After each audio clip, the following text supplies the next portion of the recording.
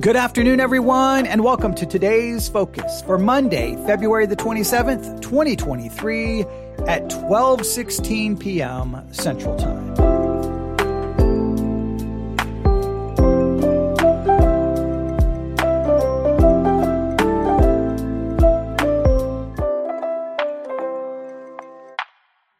Today's Focus, self-control.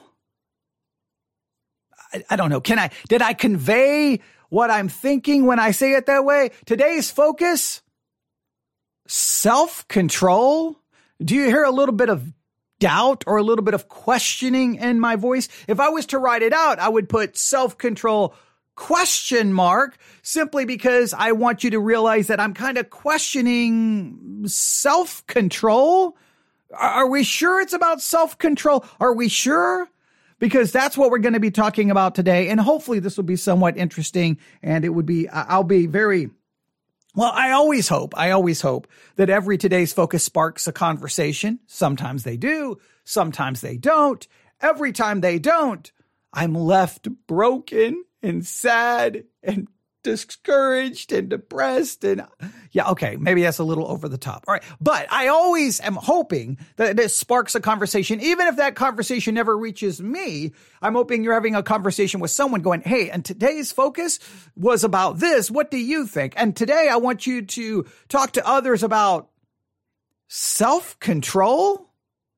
Self-control. Let's start with a definition. When we talk about self-control, what are we referring to? Well, according to one dictionary, self-control, the ability to control oneself. In particular, one's emotions and desires or the expression of them and one's behavior, especially in difficult situations. Let me read that definition one more time. Self-control, the ability to control oneself, in particular, one's emotions and desires or the expression of them and one's behavior, especially in difficult situations. So we're going to talk about self-control, but again, self-control, I'm questioning it, but you'll see why in just a minute. So I'm going to ask really a question. When you look at the world of Christianity, when you look into your own church, when you look into your own family, when you look into your own life, do you feel that Christians possess some level of self-control that's greater than non-Christians? When it comes to Christians, do you think Christians have more self-control? I'm going to just throw out some specific areas, right? Do you think Christians have more self-control when it comes to not overeating, maintaining a healthy weight, maintaining a healthy lifestyle? Do you think Christians have more self-control there to be like, when it comes to Christians, they're not going to be overweight because they have such great self-control. They will eat the right portion and get the right amount of exercise and do everything they need to because they've got that self-control. Others are going to struggle. Others are going to end up eating too much, maybe gluttony, maybe whatever the case may be. But when it comes to Christians, they've got self-control. Do you think Christians possess greater self-control when it comes to food and eating? Do you think Christians have more self-control when it comes to gossip and slander, that when Christians have so much self-control that they never speak incorrectly about people, they don't bear false witness, they don't gossip, they don't slander, they can control their tongue? Do you think Christians have a greater amount of self-control when it comes to what they say? Do you think that? Do you think Christians have more self-control when it comes to their emotions? Like, you would never hear that in a church meeting that there would be arguing and fighting because everyone would have such great self-control. I mean, it would just be like a church meeting, like a business meeting or a congregational meeting would be the most, everyone's just exercises great self-control. Do you think that? Do you think Christians have greater self-control when it comes to, say, something like pornography? Do you think Christians possess greater self-control? Do you think Christians possess greater self-control when it comes to Hey, today I need to spend time reading my Bible, studying the Bible, so I'm going to exercise self-control and not engage in this activity or this activity. They have greater self-control when it comes to what they choose to do or not to do. Do you think Christians possess a greater level of self-control? I want you to really think about it. Because, I have seen pastors stand behind a pulpit yelling and screaming at certain sins, and the people have no self-control. People today have no self-control. Young people, and I'm just losing it. And you're looking at them and I'm like, I don't know if you have self-control, because how can I say this? You're just watching someone who clearly either has a serious medical condition or they do not possess self-control when it comes to how much food they're eating. That's the nicest way I can say it. Now, so why are they screaming at everyone else's lack of self-control when they demonstrate their own lack of self-control? But when it comes to Christianity, does self-control have anything to do with our salvation in any way, shape, or form? Let me ask another question. So do you think Christians possess a greater sense of self-control, a greater level of self-control than, say, a non-Christian? And here, this is very important. I want you to really consider this. How do we understand self-control in light of the reality that we all possess a sinful nature? You have a sinful nature. How does that sinful nature impact self-control? Now, does Christians get something that now that we're Christians, we can overcome that sinful nature and how it would impact our self-control? What is the relationship between self-control and a sinful nature? I think that's an important theological question, right? But self-control. Here's the reason I'm even talking about this today. What time did I receive this email? I received this email at 3:04 a.m. 3:04 a.m. this morning. I received this email, and it simply says, here's the subject line, self-control. Right? Then here is how the email reads. All right, here we go. All right. It says, I would like your thoughts on the following. All right. Okay. So someone's up at 3:07 in the morning. They're emailing me and they want my thoughts on self-control. What I wanted to email them back and say, do you think you were exercising self-control when you were emailing me at 3:07 a.m. in the morning? I'm joking, everyone. I'm joking. All right. But here we go. Are you ready? Here we go. Self-control. Then they have 2 Timothy 1:7. And then underneath that, they have a quote from 2 Timothy 1:7. God gave us a spirit of power and of love and self-control. Self-control is the governing of one's desires. D.G. Kell, K-E-H-L, described it as the ability to avoid excess, to stay within reasonable bounds. All right? Now,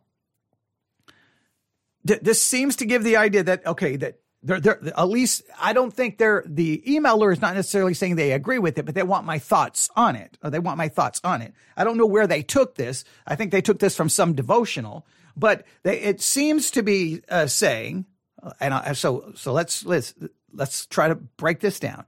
That because we have the Holy Spirit, now we have self-control. And that self-control is the governing of one's desires. And then I don't know who D.G. Kell is, but described it as the ability to avoid excess, to stay within reasonable bounds.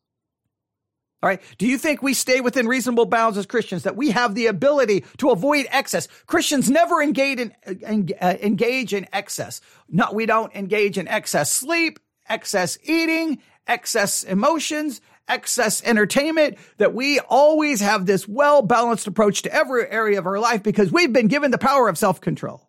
Let's go on to say. George Bethune called it the healthy regulation of our desires and appetites, preventing their excess. So again, we don't engage in any excess of our emotions or activities. We can control it because we have self-control. But the email continues. But self-control involves a wide range of watchfulness than merely control of bodily appetites and desires. We also must exercise self-control of thought, emotion, and speech. Self-control says yes to what we should do, as well as no to what we shouldn't. For example, I seldom want to study the Bible when I first begin. There are too many other things that are mentally much easier, such as reading a newspaper, a magazine, or a good Christian book. A necessary expression of self-control, then, is to set myself down with Bible and notebook and tell myself, get with it. This may not sound very spiritual, but neither does Paul's exclamation, I beat my body and make it my slave. So now here, this is kind of odd, all right? So the way this seems to describe it is that, okay, I've been given by the Spirit self-control, right? I've been given by the Spirit self-control, but I've got to do it. I've got to exercise it. I've got to, and it's weird. It's like, so do I have it? But I don't have it until I really reach out and grab. I've got to make use of it. So it's like the Spirit's like, here's self-control. Now you're going to have to fight yourself to use it.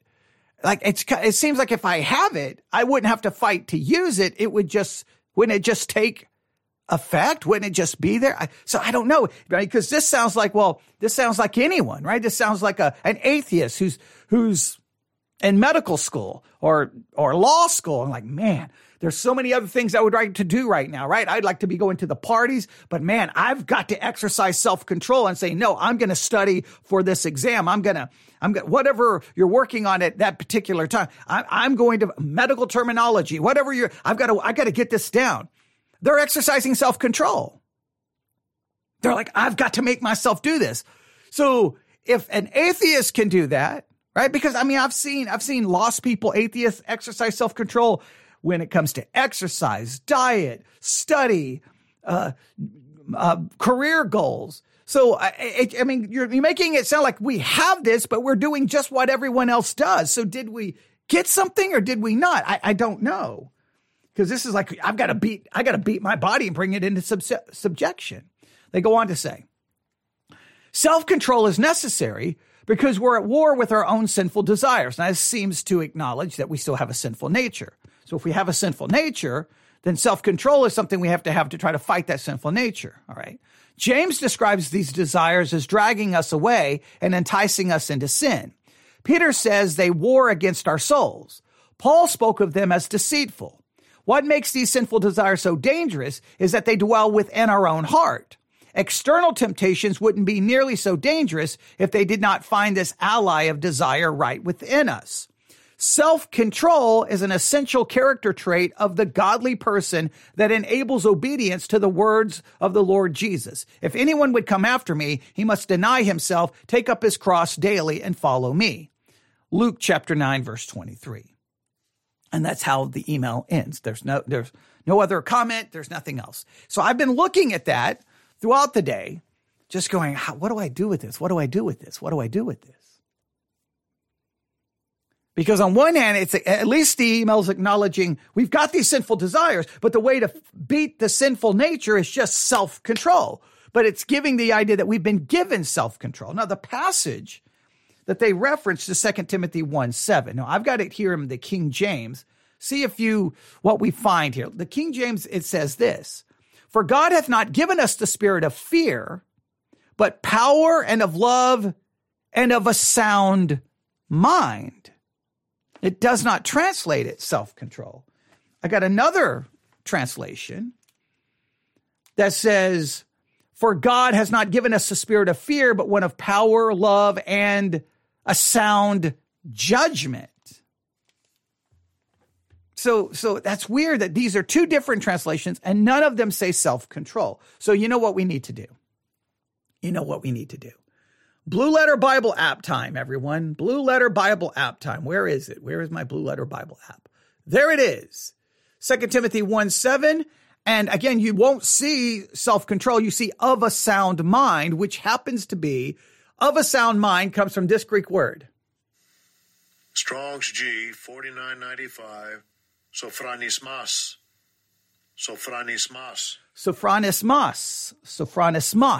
Sophronismos. That's a fun word to say today. Sophronismos. Sophronismos. Hey, kids! Sophronismos. Stop it. Sophronismos. And your kids will be looking at you. Try it today, right? Anyone in your family gets on your nerves today, go, we need a little sophronismos. Right? Now, again, these other ones translated as, well, sound judgment, King James as sound mind. Now, Strong's definition says this: sophronismos, discipline, self-control, there it is, sound mind. It's used one time, so we don't get to see how this Greek phrase sophronismos, or this Greek word sophronismos, is. I wish I could see how it's used in other passages, but we don't have it. It's just used one time. And here's what we know. Sophronismos, outline of biblical usage. And again, the outline of biblical usage is somewhat misleading because it's only used in one place, but they just say an admonishing or calling to soundness of mind, to moderation, self-control, moderation. And I'm looking at Thayer's Greek lexicon, and that's basically where they get the outline of biblical usages from Thayer's Greek lexicon. So it's not a lot of help there. Right? It's not a lot. What does it mean that we now have sound mind? Why do some of the translators go with sound mind, sound judgment, and not with self-control, and others go with self-control? Let's do something else here. I'm going to look at 2 Timothy. Let's try this today. But this is what I want you thinking about today. Now, you may be getting ready to email me going, yes, we have self-control. We have more self-control than those pagans and those lost people. I've worked with way too many Christians, and I'm like, what are you doing? Why did you do that? And then I've worked with lost people. Sometimes it's the Christians who seem to never have any self-control. I've talked about it before. I'll just use the example. All right. So I ended up being at the end of my military career as I transitioned over to a civilian contractor in the military because of everything that happened. I won't go through the long story. I was going to be placed in charge of the appointment line. Now, I didn't know exactly how it was going to work, and it was a real awkward way the way it went. I was to show up in uniform at this particular time and way early in the morning, and then the commander takes me into the appointment line, looks at the three civilian women who worked there and basically said, you're fired, get out, right? You're gone. And then basically looked at me and said, you're now in charge. It was very awkward. And I knew these three women because they've worked there for a very long time. All three went to church. All three, you would walk into the appointment line sometimes, and they're there with their Bibles doing Bible studies. They would talk doctrine, theology, all claimed to be Christians, all professing believers, and tried to live it out to the best of their ability. But they had a major problem. They had no self-control when it came to worrying about what everyone else was doing. They were always involved in everyone else's business. They were always, and they would do like one day, for example, I think the time I typically leave work is like 4 p.m. And for some, I don't know, I was leaving at 3:50, 3:51, 3:52. I don't know, but I wasn't doing it. As far as I know, I wasn't doing anything wrong. I think I was given the right to do so. But I just know this: the next day when I came back to work, I was called in going, there was a report that you left. And I'm like, who gave the report? And then I figured out it was the ladies in the appointment line. Why are they worrying about when a military member is leaving or not leaving work? Why do they care? They're civilian employees. It's none of their business. But they were always doing that. They would call to try to get someone in trouble for this. They were always in everyone's business. And then they would, just all this stuff. And it's just, they just started getting a really bad reputation as three women who didn't have enough work to do, who were busybodies involved in everyone else's business. They were always involved in everyone's gossip. They had no self-control when it came to that area. Now, you can say, well, they had it, but they didn't use it. Okay, well, you could argue everyone then has self-control and they just don't use it. Do Christians possess some greater self-control?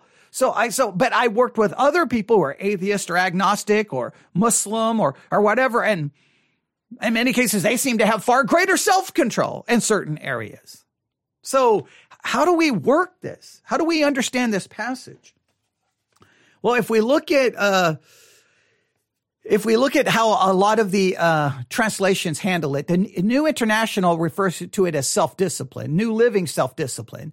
ESV is the one that says self-control.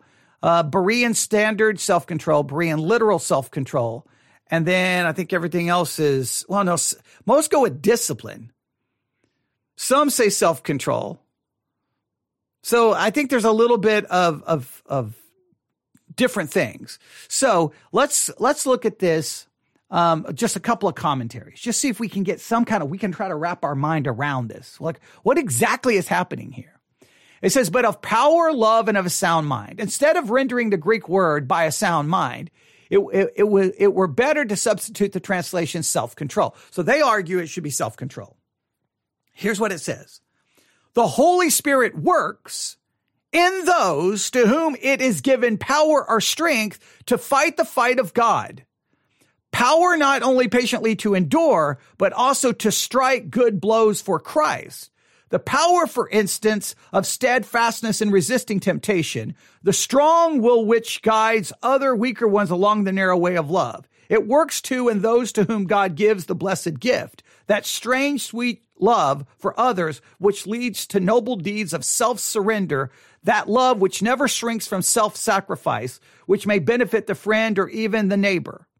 And lastly, the Spirit works in us self-control, and this is the power which in the man or woman living in and mixing with the world and exposed to its varied temptations and pleasures, it is able to regulate and keep in a wise subjection passions, desires, and impulses. So they go straight with this is all power.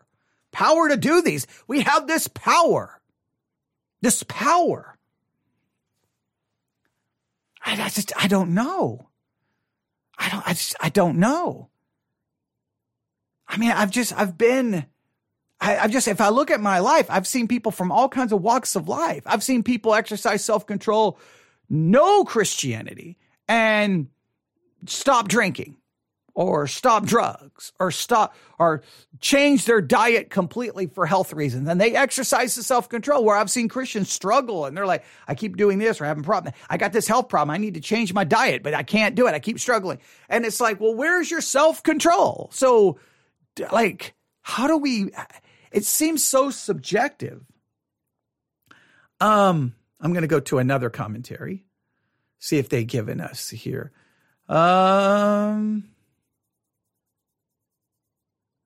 Okay, here. Let's see. Okay, we just read that one. Let's go this one. This one is long. Strong men, loving men, self-governing men.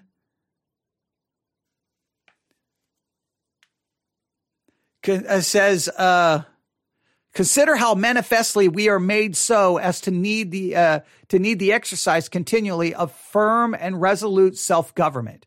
We have taste and desires rooted in the flesh, and others of which the gratification is perfectly legitimate, but which to make the guides of life or to gratify without stint and without restraint ruinous. In other words, hey, we've got these fleshly desires, we got natural desires that could still ruin us if we don't govern them. But if reason be the eye, it is meant to guide the blind, and the men who live by nature, which is a polite way of saying living by the worst half of their nature, and their animal passions are sure to land before long in the ditch. In other words, we can't just live our lives according to our desires and our wants, or we'll live in the ditch. So what do we need? We need self-control. Where do we get it? We get it from God. So now supposedly we have the ability to do this. All right. Let's see here. Does anybody else? Okay. Now this one translates it a sound mind. It says the Greek word denotes one of sober mind, a man of prudence and discretion. The state referred to here is that in which the mind is well balanced and under right influences, which it shall see things in their just proportions and relations, which it is not feverish and excited, but when everything is in its proper place, it was this state of mind which Timothy was exhorted to cultivate. So they don't go with the self-control idea. This commentary is like, no. This is like having a sound mind. In other words, you can see things as they really are. You can perceive things. You're going to be like, no.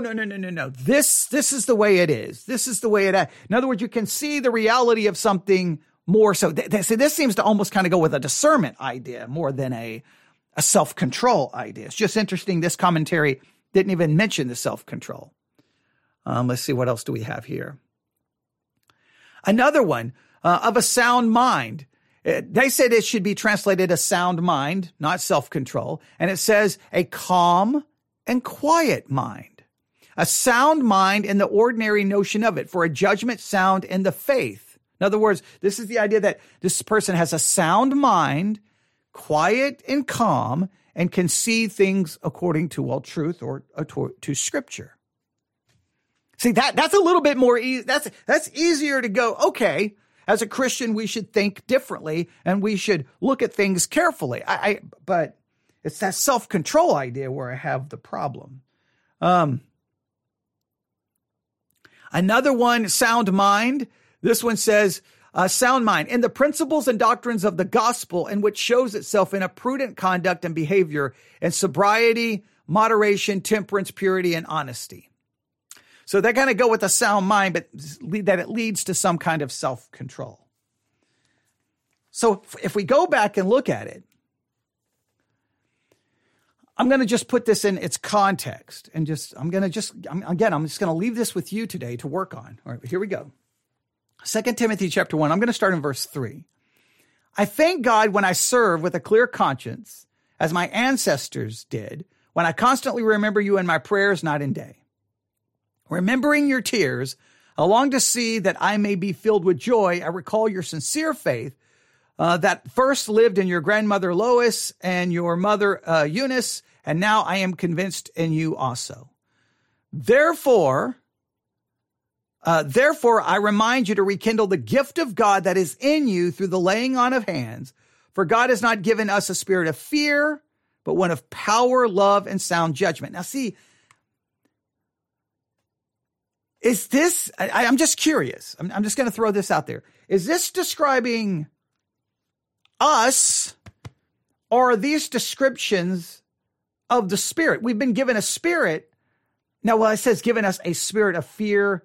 We've not been given a spirit of fear, but one of power, love, and sound judgment.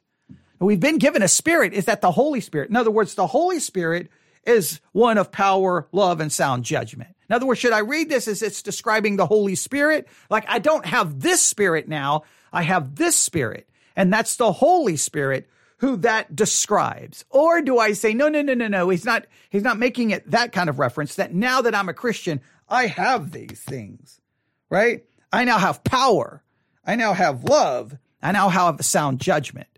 But I see Christians all the time who, I don't know, I don't see their power, and I definitely don't see their love. And I definitely don't see their self-control. The King James, for God has not given us the spirit of fear, but of power, love, and a sound mind.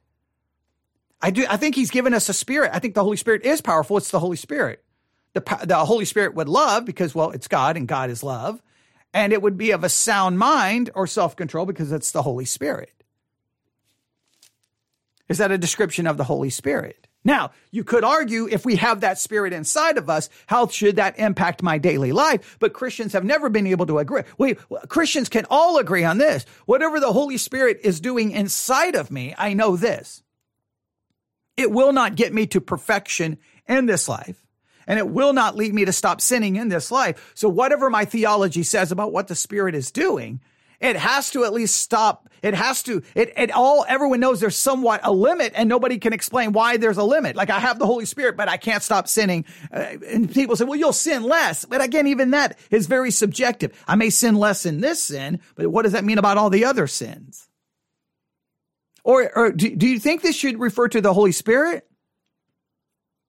Or do you think this is just say that now that you're a Christian, you have power, you have love, and you have a sound mind, however we understand that, or self-control?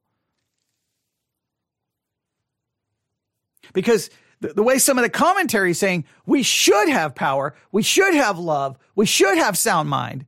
They almost say it that we should have these things. Now we've got to get it. We've got to use it. We've got to discipline ourselves. I got to use that power. I got to make sure I exercise that kind of love. And it's just weird. Like, either I have it or I don't have it. So it's almost like, well, you have it, but now you've got to fight to try to get, like, you've got it, but now you've got to figure out how to utilize it, and you've got to figure out how to make it work. And it just seems odd, because if all of a sudden the spirit of fear is gone and now I have power, love, and a sound mind. Good question. So as I was going to say before I answer this question, it would seem odd to me that if I got it, then I got to somehow find a way to use it. Because if this really now is a part of me, you think it would just manifest itself naturally. But someone asked, do most capitalize it? I don't think any capitalize it. Spirit is not capitalized in the King James. It is not capitalized in the, what Bible is this? The Christian Standard Bible. Hang on, let me go back to BibleHub.com. But please, we got to remember this. Remember, in the original, there wouldn't have been the capitalization. Okay, now 2 Timothy 1:7 in the New International, they capitalize spirit. This is the way it reads: For the Spirit of God gave us for the Spirit God gave us does not make us timid, but gives us power, love, and self-discipline. Now they are saying it is the Spirit, but that they're giving us these things. Where I'm reading it is, wait a minute, is this describing the Spirit that was given to us? They're saying, no, the Spirit given to us gives us these things. So that's a very different way of rendering it. New Living, for God has not given us a spirit, not capitalized. ESV, for God gave us a spirit, not capitalized. Berean Standard, for God has not given us a spirit. Berean Literal, for God has not given us a spirit. Yeah, so the rest don't capitalize it. And I think when it comes to the Greek, I don't think the way the capitalization works there, I don't think they use capitalize for the Spirit. Like, I think there's some passages you think that's clearly the Holy Spirit, but it's not capitalized. And then sometimes it is capitalized. And I think a lot of times we have to be very careful there how we do that, because I think a lot of that is up to the translator's discretion. Oh, that's referring to the Holy Spirit.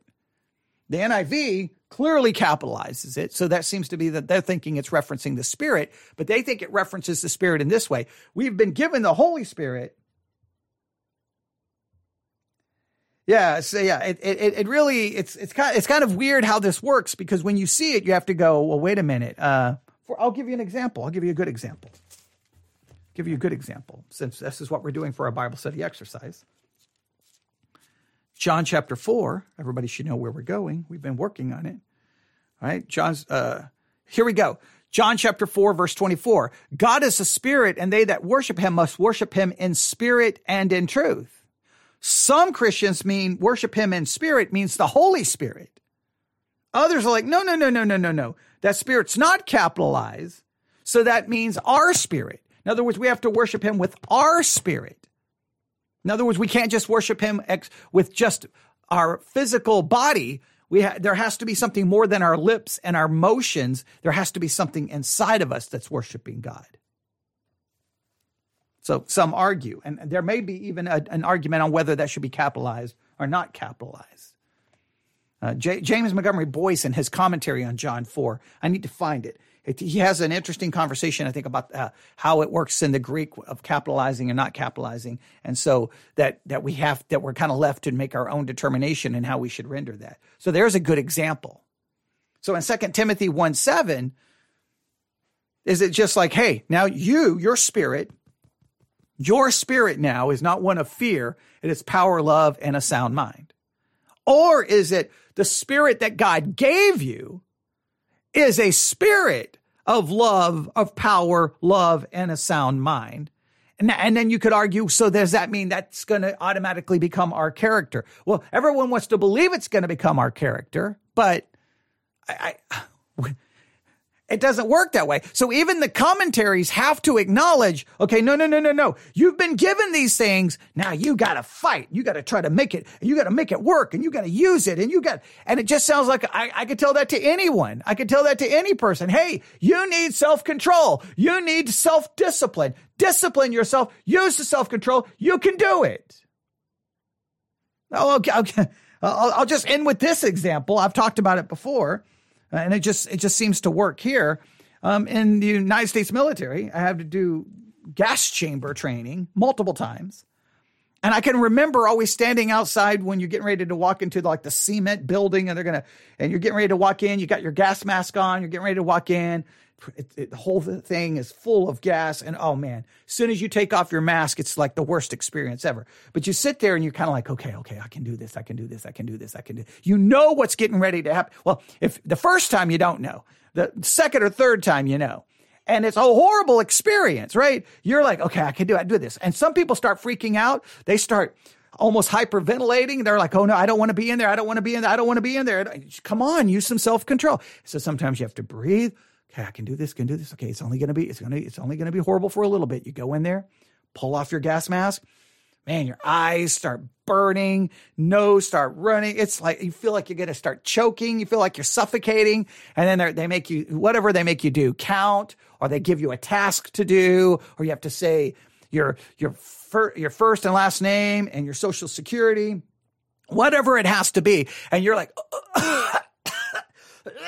and you just want to run. You just want to run. You just want to get out of there. And they're like, no, wait. And you can't do anything. And so I can remember like, so you're standing there waiting for everyone to go. You're waiting. And like, I can remember just like stomping my foot, like, come on. I got to get out of here. I got to get out of here. Okay, well, I've got to exercise self-control. I got to maintain my composure. I need to have a quiet, peaceful mind right here to do so. Well, people did that without Christianity, without the Holy Spirit.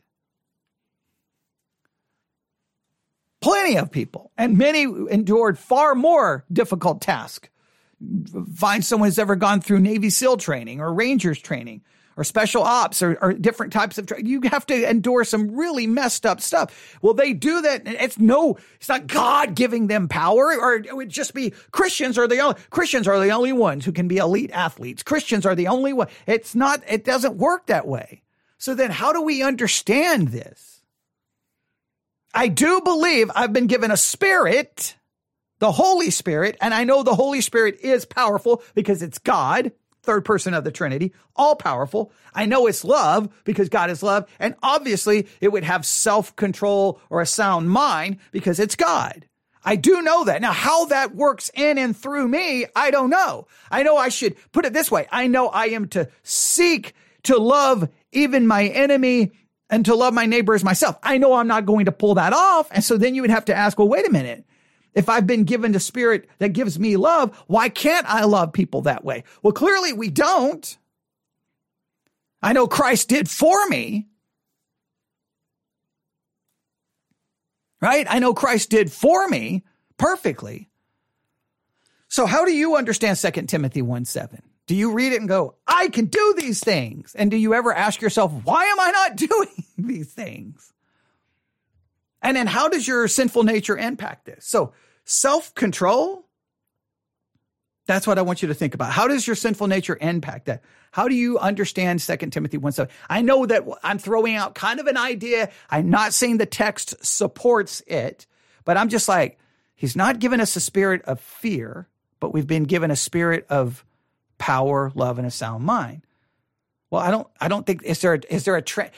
Did all of a sudden when you become a Christian, you get, because see, this is the way it doesn't make any sense. If this is my spirit, like if I just understand the spirit as who I really am, if I've been given a completely new spirit as a Christian that is power, love, and of a sound mind, then I shouldn't have to fight to make it work. It's now who I am. That's the commentaries get really bizarre. Like on one hand, they're like, this is what the spirit you've been given, but you've got to fight to try to make it work. No, if it's who I am now, it should be what naturally flows from me, which would be power, love, and a sound mind, which clearly isn't the case. But if I've been given the Holy Spirit, and these are descriptions of the spirit which I've now been given, which would be absolutely true. The spirit that dwells in me is one of power, love, and a sound mind. Now, how does that work? It's the same thing with the fruits of the Spirit. How does that supposed to work in my life? I am to pursue them, absolutely. I want to cultivate them, absolutely.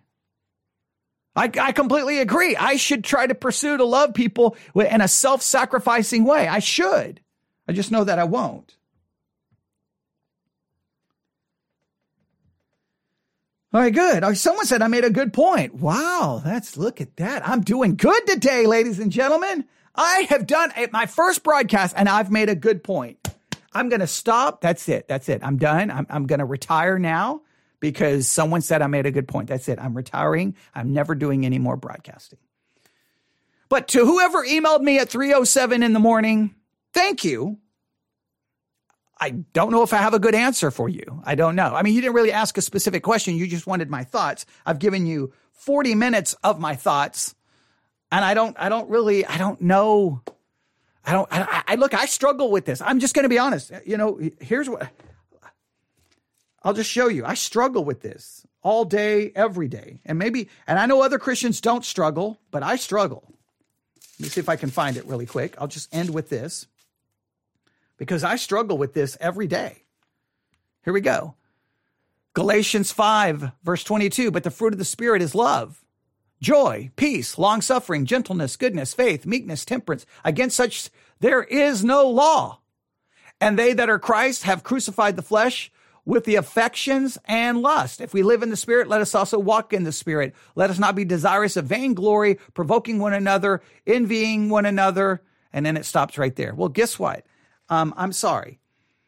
I have a hard time with this passage.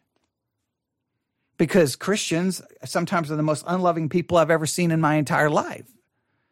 Self-righteous, condemning, arrogant, prideful. Joy. I've seen a lot of Christians. They have a lot of joy maybe during the worship service when their hands are raised. But man, they can be some pretty miserable people. Peace. I've seen Christians struggle with all kinds of a lack of peace. Long-suffering, gentleness, goodness, meekness, temperance. Don't let us not be desirous of vainglory, provoking one another. So I just think that, and practice, I have problems with. Now, I do believe the Holy Spirit in me, the Holy Spirit, that describes the Holy Spirit in me. All of that is true of the Holy Spirit. How it works itself out in my own life, I don't know. I know Christ accomplished all of this for me. And so Christians go all over the place with this stuff, right? Oh, this is just going to be your natural self now. But it's not my natural self. Others are like, well, this is what you should be. You got to fight to get it. Well, why do I have to fight to get it? If it's the Holy Spirit that's supposedly doing it, it should just naturally occur, right? And if it naturally occurs, how come it can't get to the level of perfection? Well, I mean, because you have a sinful nature. And so that it's all over the place. And then some say, if you don't have enough of this stuff, you're not saved. And others was like, no. Christ had all of this for me. And it's like all over the place. But there you have it. 2 Timothy 1:7. That is today's focus. Hopefully, you've got something to talk about today. But that is your today's focus for Monday, February the 27th, 2023.